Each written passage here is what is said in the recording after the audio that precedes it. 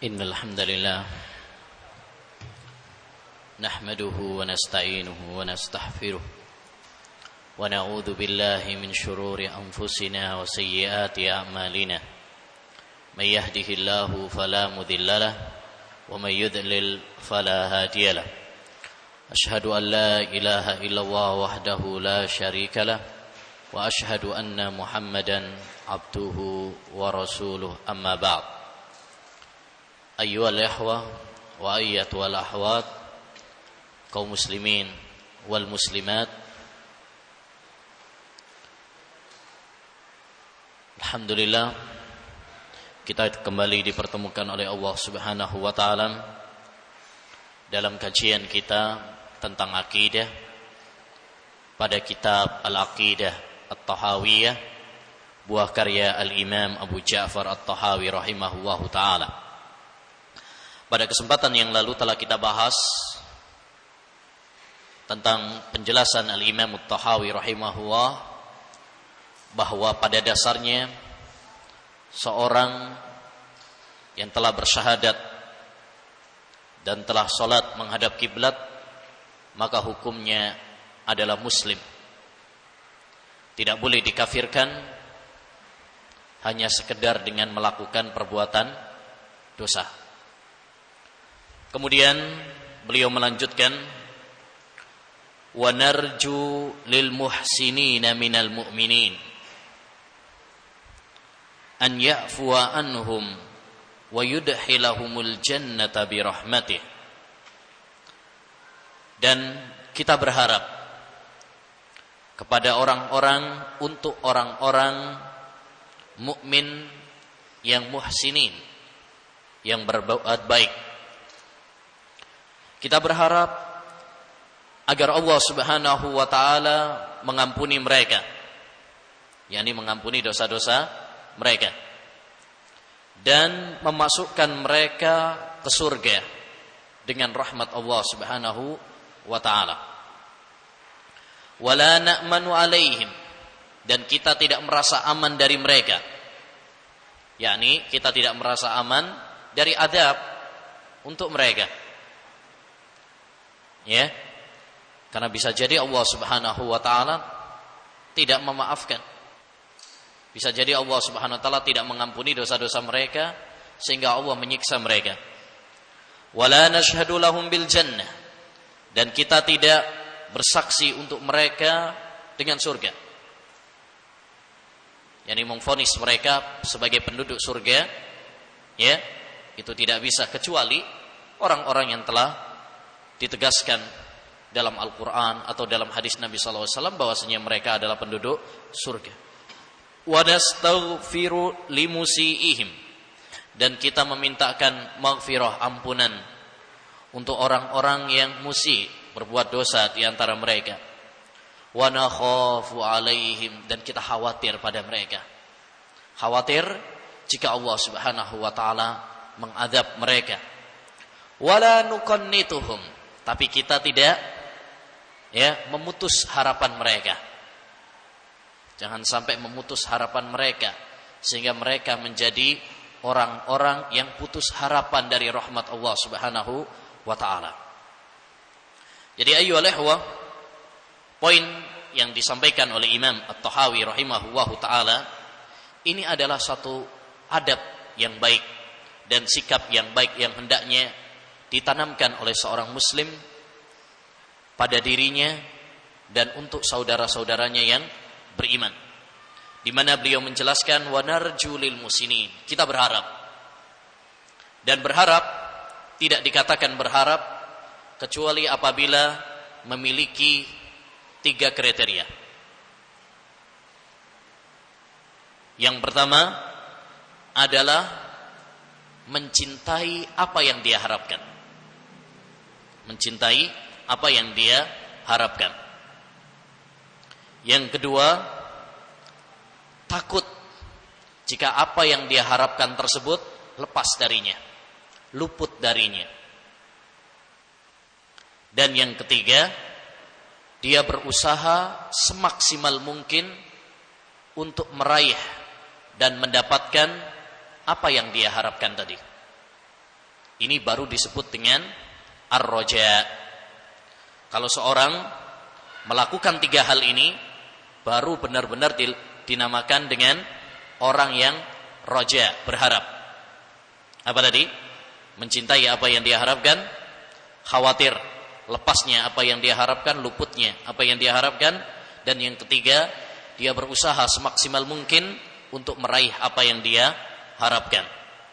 Ya, dan ini ayyuhal ikhwah untuk membedakan antara ar-raja, harapan, dengan at-tamanni, sekedar angan-angan saja. Kalau cuma sekedar angan-angan saja, maka tidak disebut sebagai raja. Ya. Karena seorang yang berangan-angan tidak ada usaha, cuma menghayal toh. Ya, menghayal, berandai-andai. Ya. Nah, wa narju lil muhsinin.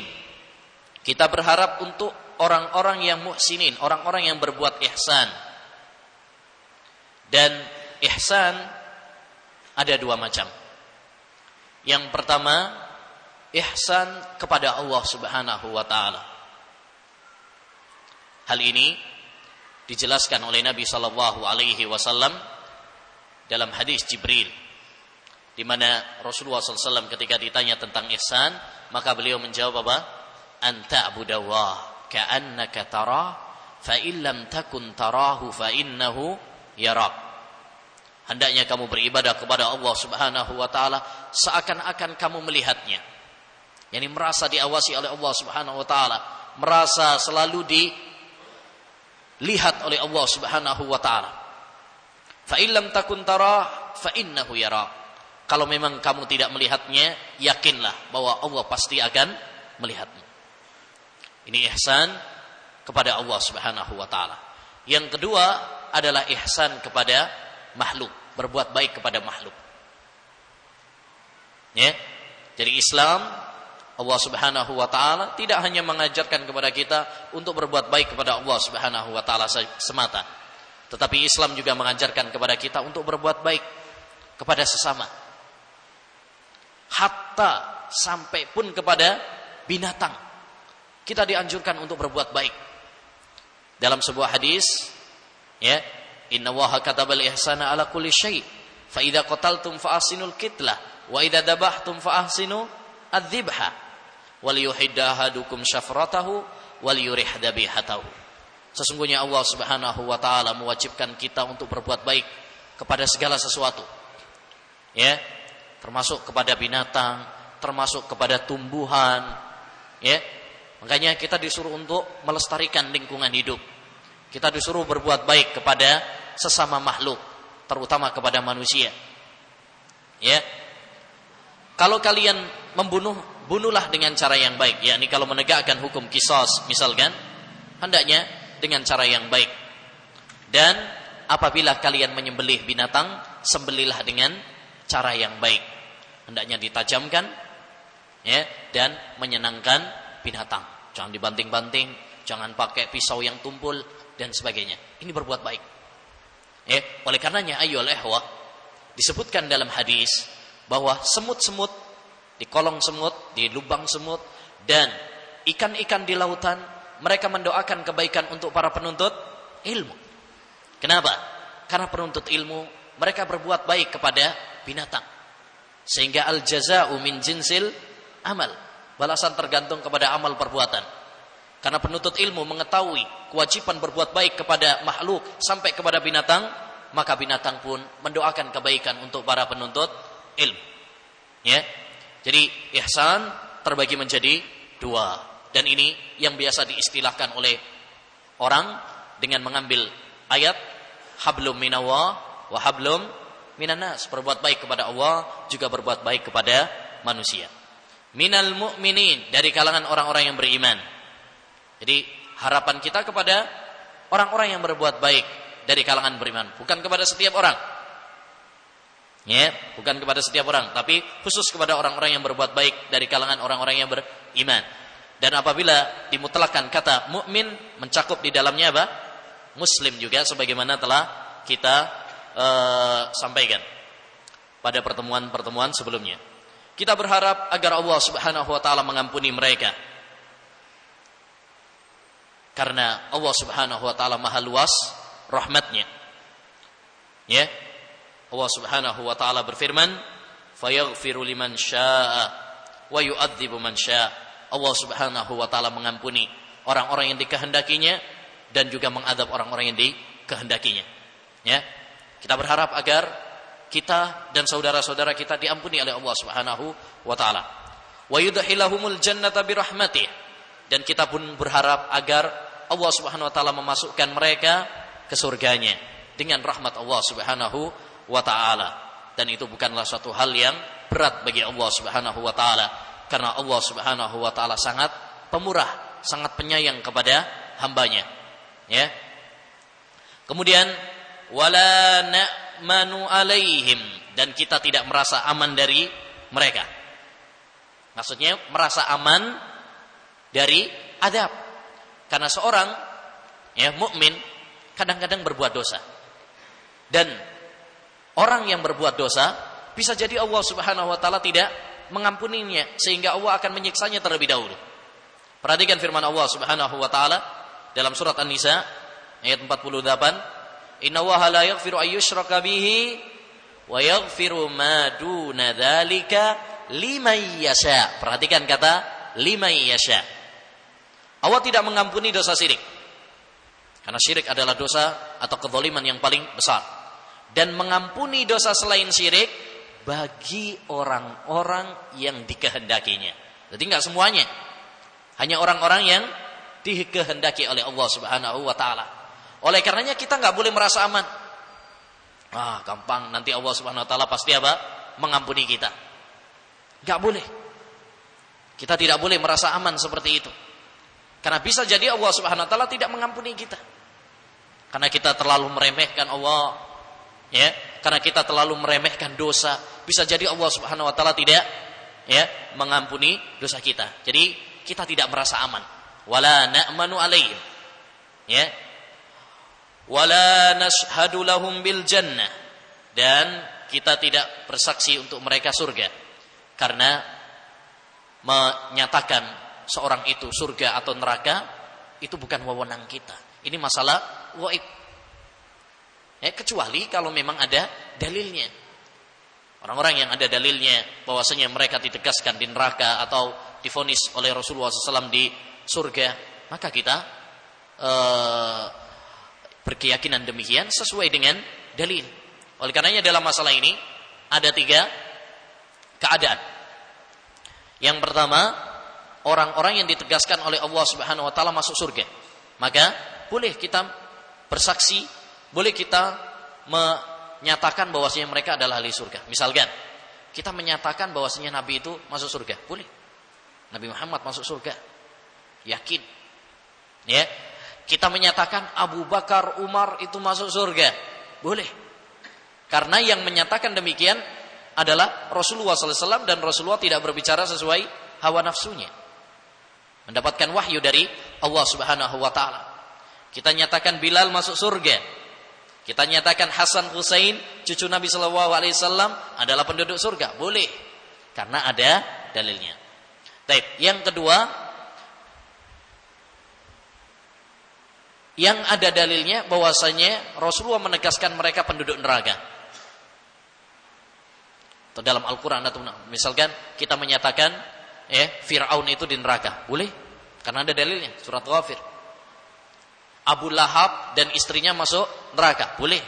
Tabbat yada Abi Lahab. Ya. Demikian juga Abu Talib, paman Nabi sallallahu alaihi wasallam. Orang tua Nabi sallallahu alaihi wasallam. Ya, bapak ibu Nabi sallallahu alaihi wasallam. Karena ada dalilnya. Abi wa abuka finnar dalam riwayat Muslim. Ayahku dan ayahmu di neraka. Yang penting pokoknya kalau ada dalilnya bahwasanya mereka adalah penduduk neraka, boleh.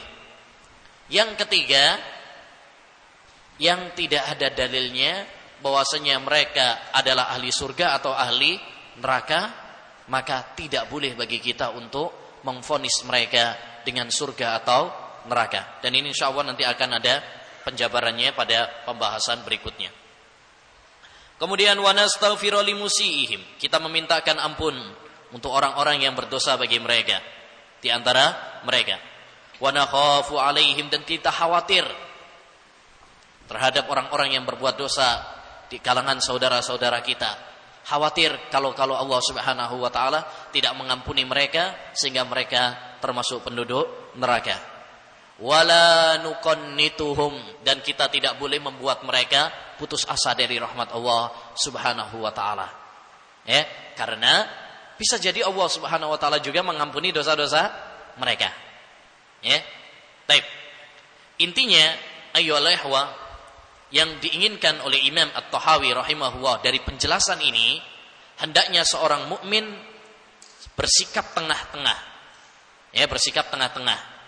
Tidak terlalu merasa aman dari dosa seperti pemahaman orang-orang Murji'ah, dan juga tidak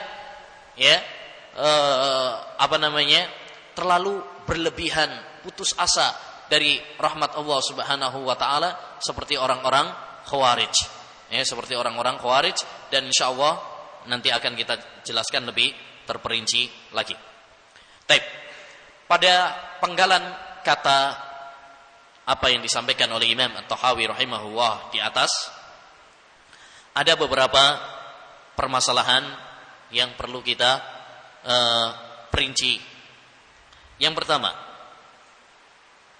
pertama, bahwasanya apa yang dikatakan oleh Imam Tahawi ini adalah sebuah sikap yang semestinya dilakukan oleh seorang mukmin terhadap dirinya dan terhadap saudaranya.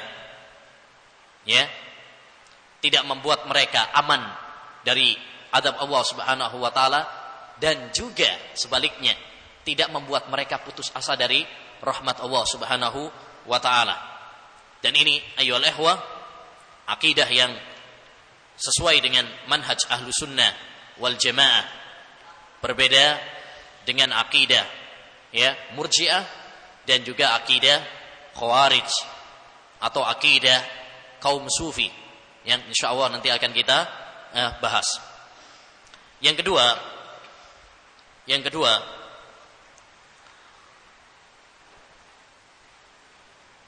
akidah ini mengharuskan kita untuk menggabung di dalam ibadah-ibadah kita antara khauf dan roja, antara sikap takut dan berharap.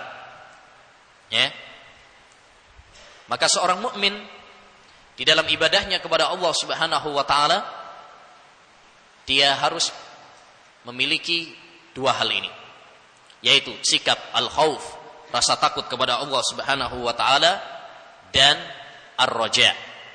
Ya, dan ar-raja yaitu berharap. Allah Subhanahu wa taala berfirman mensifati hamba-hambanya yang beriman dalam surat Al-Anbiya ayat 90, innahum kanu yusari'una fil khairat wa yad'unana raghaban wa rahaba. Sesungguhnya mereka berlomba-lomba di dalam kebaikan, dan mereka berdoa kepada kami raghaban, dengan penuh harapan. Dan ini adalah ar-raja. Wa rahaba, dan rasa takut. Jadi mereka bukan hanya berharap saja dan juga bukan hanya takut saja, tapi menggabung antara khauf dan raja. Dan rasa takut di sini ayyuhal ikhwah adalah takut yang terpuji. Karena takut itu ada dua macam. Ada takut yang terpuji, yaitu takut yang menjadikan seorang mukmin giat dalam menjalankan ketaatan kepada Allah Subhanahu wa taala, melaksanakan perintah-perintah Allah Subhanahu wa taala, dan menjauhi larangan-larangan Allah Subhanahu wa taala. Ini takut yang terpuji. Ini takut yang terpuji. Adapun takut yang tercela adalah takut yang sampai mengantarkan seseorang pada taraf putus asa dari rahmat Allah Subhanahu wa taala. Saking takutnya sehingga dia putus asa dari rahmat Allah Subhanahu wa taala. Ya, aduh dosa saya sudah terlalu banyak, menumpuk. Kayaknya enggak ada harapan untuk diampuni oleh Allah Subhanahu wa taala. Ya. Orang seperti ini berarti apa? Putus asa dari rahmat Allah Subhanahu wa taala. Ya, daripada begitu, hidup saya tidak berarti lagi, mendingan bunuh diri misalnya. Ini orang-orang yang tidak memiliki iman dan tidak mengerti tentang ibadah kepada Allah Subhanahu wa taala yang seharusnya dibangun di atas khauf dan roja. Allah mengatakan dalam surat Al-Hijr ayat 56, "Wa may yaqnatu mir rahmati rabbih illa dzalun." Dan tidak ada orang yang putus asa dari rahmat Allah kecuali melainkan orang-orang yang tersesat, ya, melainkan orang-orang yang tersesat.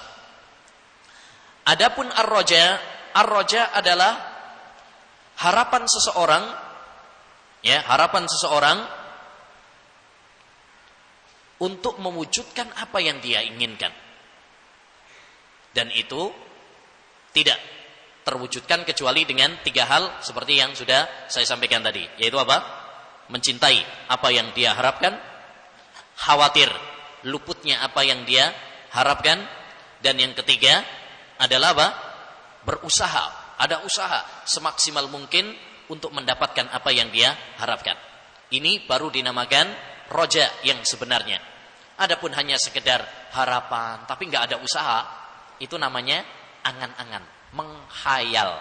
Itu namanya menghayal. Ya, berharap punya anak tapi nggak mau nikah-nikah, namanya menghayal. Berharap ingin jadi ulama pintar, ya, tapi tidur doang, ya, nggak mau belajar. Ini menghayal namanya, ya, menghayal. Itu tamanni. Baik. Masalah yang ketiga. Masalah yang ketiga, para ulama berselisih pendapat tentang masalah al-khauf dan roja. Mana yang harus lebih diunggulkan? Benar, dua-duanya harus ada. Tapi apakah harus sama? Sejajar? 50-50, 50-50, ataukah ada yang diunggulkan? Ini ada perselisihan di kalangan para ulama. Pendapat yang pertama mengatakan yang harus diunggulkan adalah khauf, rasa takut kepada Allah Subhanahu wa taala, mutlak. Yang kedua, yang lebih diunggulkan adalah ar-raja, harapan secara mutlak. Ya, secara mutlak. Pendapat yang ketiga, khauf dan roja harus seimbang. Harus seimbang, sama-sama. Ya. Dan pendapat yang keempat, dan ini pendapat yang paling kuat dalam masalah ini, yaitu apa? Diperinci. Perinciannya adalah bahwasanya mengunggulkan khauf dan roja itu berbeda-beda sesuai dengan keadaan. Kadang kita harus lebih mengedepankan khauf dan kadang kita harus lebih mengedepankan roja, tergantung kepada keadaan. Ya, tergantung kepada keadaan. Tatkala kita mendapati diri kita atau mendapati saudara kita yang sudah putus asa, ya, dia sudah mau putus asa, mau bunuh diri karena banyaknya dosa, maka yang lebih kita kedepankan adalah apa? Untuk dia roja. Jangan tambah ditakut-takutin. Seperti dulu ada orang yang pada Bani Israel, ada orang yang membunuh 99 nyawa. Kemudian bertanya kepada seorang ahli ibadah, adakah pintu taubat bagi saya? Seharusnya kan dikasih pintu roja, tapi dia ngasih pintu khauf. Ya, nggak ada pintu taubat lagi bagi kamu. Kayaknya memang benar. Dosanya sudah terlalu besar. Akhirnya apa? Sikat sekalian, jadinya 100 orang preman kelas kakap tambah dibilangin seperti itu. Ya. Seharusnya dibuka orang-orang seperti ini karena ya orang-orang seperti itu sudah putus harapan. Maka hendaknya yang lebih kita kuatkan adalah apa? Roja bagi dia. Tapi tatkala kita mendapati diri kita yang terlalu meremehkan dosa, atau tatkala kita mendapati saudara kita yang terlalu asik dengan dosa, tidak takut ya dengan azab Allah Subhanahu wa taala, maka yang kita kedepankan adalah khauf, menakut-nakuti dia sehingga dia tidak meremehkan dosa yang dia lakukan.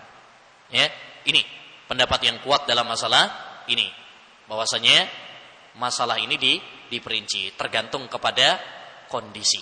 Ya, tergantung kepada kondisi. Kadang roja yang lebih dikuatkan, kadang khauf yang lebih dikuatkan, tergantung kepada keadaan.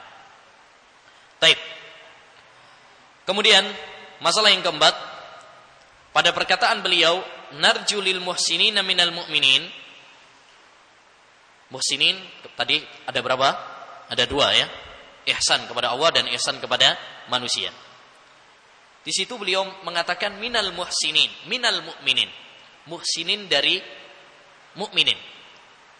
Ya, berarti orang yang beriman itu bertingkat-tingkat. Ya, bertingkat-tingkat. Dan ini ditunjukkan oleh Allah Subhanahu wa taala dalam surat Fatir ayat 32. Bahwasanya orang mukmin itu ada 3 tingkatan. Allah berfirman, "Summa awrathnal kitabal ladzina istafaina min ibadina, faminhum zalimun li nafsihi, wa minhum muqtasid, wa minhum sabiqun bil khairat." Ya. Kemudian kami wariskan kitab kepada orang-orang yang kami pilih dari hamba-hamba kami. Di antara mereka ada orang yang berbuat zalim, yakni berbuat dosa. Jadi kadang-kadang ada, walaupun dia beriman, kadang-kadang tergoda oleh godaan setan, syahwat. Baik. Yang kedua adalah wa minhum muqtasid. Ya, wa minhum muqtasid, yaitu orang-orang yang sedang. Ya, kadang taat, kadang dosa. Ya, ini kembang kempes imannya.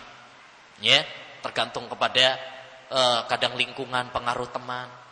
Kalau pas di pondok bagus, pas pulang agak rewel, ya, kadang ya ada seorang mukmin seperti itu. Wa minhum sabiqun bil khairat. Di antara mereka ada yang ya sangat taat kepada Allah Subhanahu, berlomba-lomba di dalam kebaikan. Berarti mukmin itu apa? Bertingkat-tingkat. Baik. Kemudian masalah yang kelima pada perkataan Syekh rahimahullahu taala, wala nashhadu lahum bil jannah, dan kita tidak menyaksikan untuk mereka dengan surga.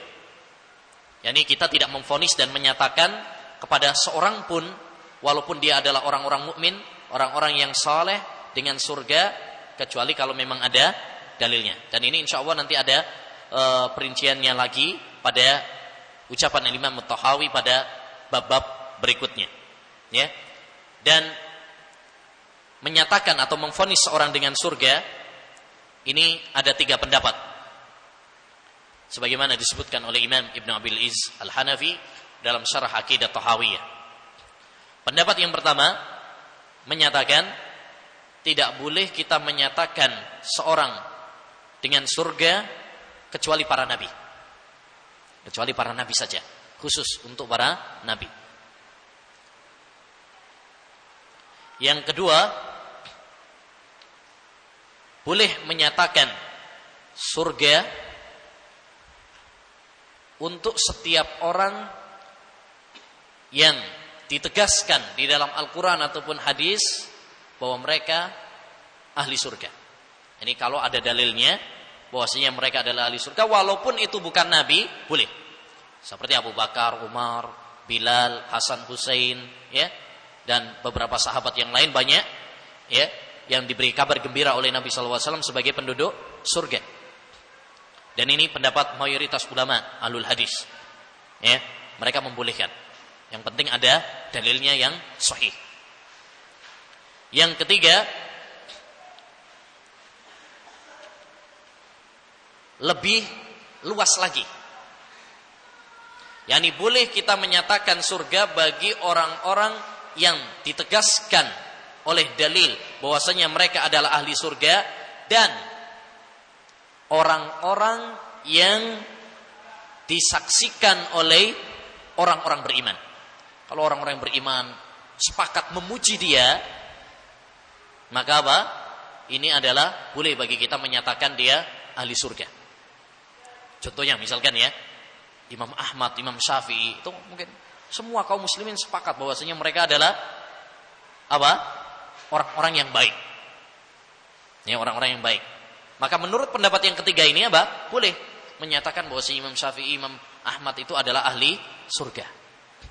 Ya, karena disaksikan oleh orang-orang yang beriman bahwasanya dia adalah orang yang baik. Namun, pendapat yang paling kuat adalah pendapat yang kedua. Pendapat yang kedua yang membolehkan menyatakan surga, memberi kabar dengan surga bagi yang telah ditegaskan oleh dalil, baik dari Al-Qur'an ataupun hadis. Ya, yang mengkhususkan dengan nabi saja salah, yang yang memperlebar juga memperluas salah. Baik. Pembahasan berikutnya, beliau mengatakan wa nastaghfiru limusiihim. Kita memintakan ampun untuk orang-orang yang berbuat dosa di antara mereka.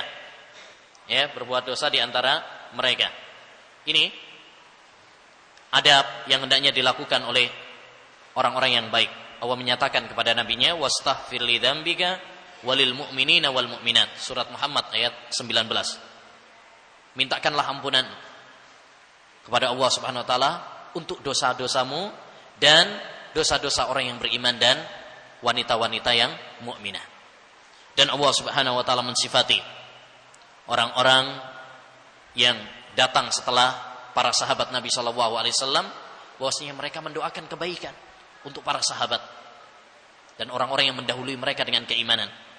Dalam surat Al-Hasr ayat 10 Allah berfirman, "Walladzina ja'u min ba'dihim yaquluna rabbana ighfir lana wa li ikhwanina alladzina sabaquna bil iman."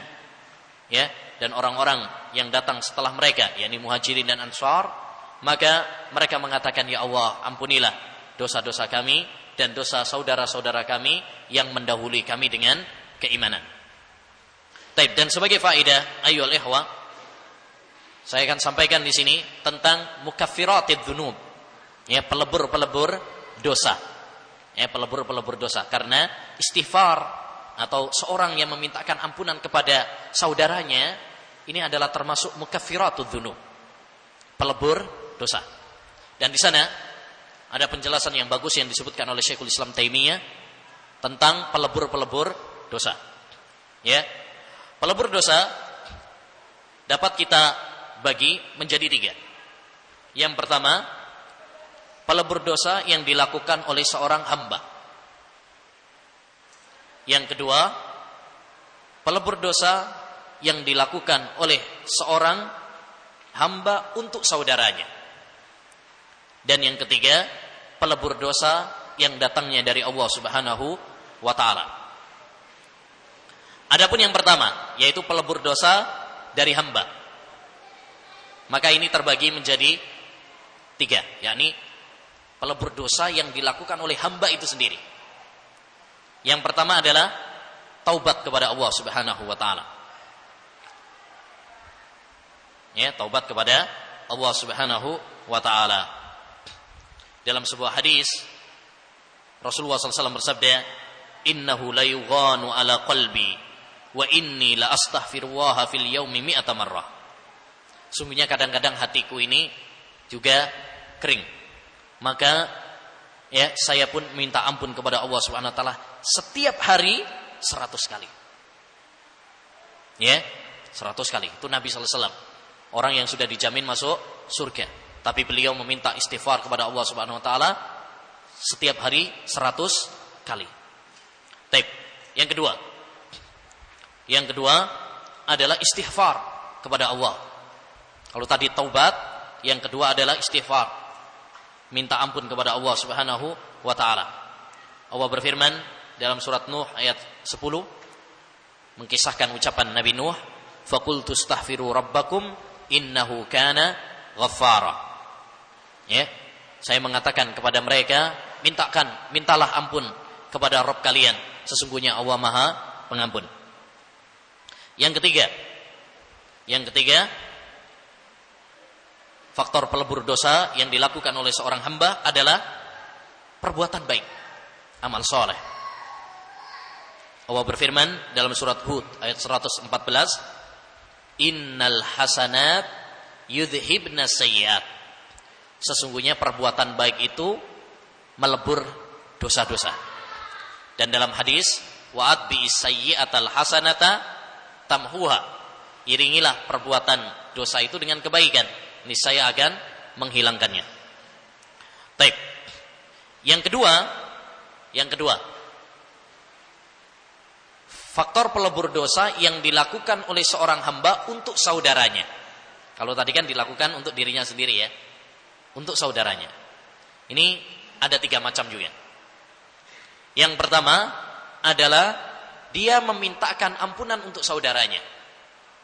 Memintakan ampun seperti yang dianjurkan oleh Imam Thahawiyah di sini. Kita memintakan ampunan untuk saudara-saudara kita. Ya, dan tadi sudah saya sebutkan beberapa dalilnya. Walladzina ja'u min ba'dihim yaquluna rabbana ighfir lana wa li ikhwanina alladzina sabaquna bil iman. Berarti kita mintakan ampun kepada untuk orang-orang yang telah mendahului kita dengan keimanan. Yang kedua adalah ya, menghadiahkan amal kebajikan untuk saudara kita. Ya. Dalam hal-hal atau amalan-amalan yang ada dalilnya. Misalkan sedekah untuk saudara kita, boleh. Ya. Haji, kita menghajikan saudara kita yang meninggal dunia, misalkan, boleh. Ya. Dan ini insya Allah nanti juga akan kita bahas pada pertemuan-pertemuan berikutnya. Yang ketiga adalah syafaat. Ya, syafaat seorang untuk saudaranya. Ya. Seperti kita mendoakan saudara kita tatkala dia meninggal dunia, kita sholati dalam jenazahnya. Maka ini adalah apa? Bermanfaat bagi dia. Ya. Oleh karenanya Nabi sallallahu alaihi wasallam mengatakan isfa'u tu'jaru. Berilah syafaat, niscaya kalian akan mendapatkan pahala. Yang ketiga yaitu sebab-sebab pelebur dosa dari Allah Subhanahu wa taala. Dan ini ada 4.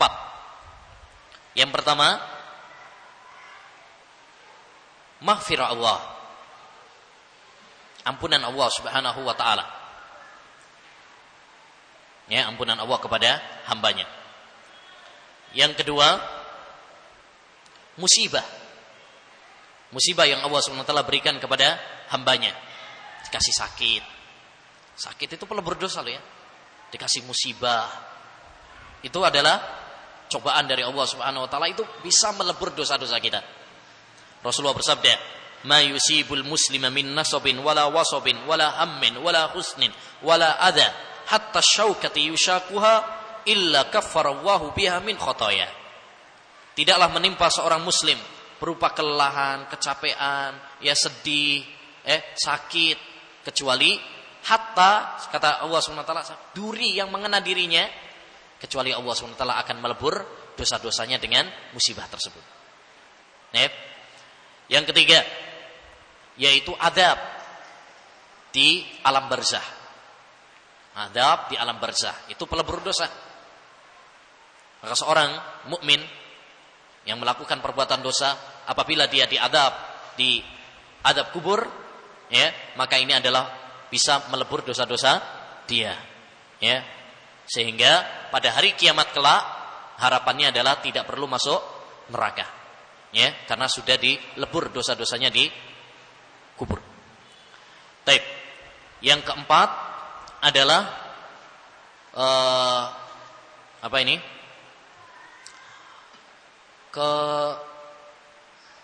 Kengerian yang terjadi pada seorang mukmin pada hari kiamat. Ya. Ketika mereka di padang mahsyar menunggu menanti antri, ya, kemudian didekatkan matahari pada mereka sehingga mereka berkeringat. Ada yang berkeringat sampai betisnya, ada yang sampai perutnya, bahkan sampai ada yang tenggelam dengan keringatnya. Semua ini adalah pelebur dosa. Nah, kemudian kata beliau yang terakhir, wa nakhafu alaihim wa la na'manu alaihim. Kita khawatir terhadap mereka dan kita wala nuqannitum, dan tidak membuat mereka putus asa. Ini yang semestinya dilakukan oleh seorang mukmin. Kita khawatir terhadap mereka, tidak merasa aman seperti orang-orang Murji'ah yang mengatakan bahwasanya orang mukmin kalau dia berbuat dosa enggak membahayakan dosanya, enggak berpengaruh. Sehingga mereka meremehkan perbuatan dosa. Dan kita tidak membuat mereka putus asa seperti yang dilakukan oleh orang-orang Khawarij. Ya, enggak ada harapan ampunan dari Allah Subhanahu wa taala. Kita enggak bakal bisa masuk surga orang yang melakukan dosa. Ini tentunya adalah orang-orang yang putus asa dari Allah dari rahmat Allah Subhanahu wa taala. Maka seorang mukmin harus bersikap tengah-tengah. Ini akidah Ahlussunnah wal Jamaah. Keistimewaan Ahlussunnah wal Jamaah. Tengah-tengah, tidak meremehkan seperti orang-orang Murji'ah dan tidak berlebihan seperti orang-orang Khawarij. Oleh karenanya beliau mengatakan selanjutnya, wal amnu wal iyasu yanqulani an millatil Islam wa sabilul haqqi bainahuma li ahlil qiblah. Wal amnu, aman.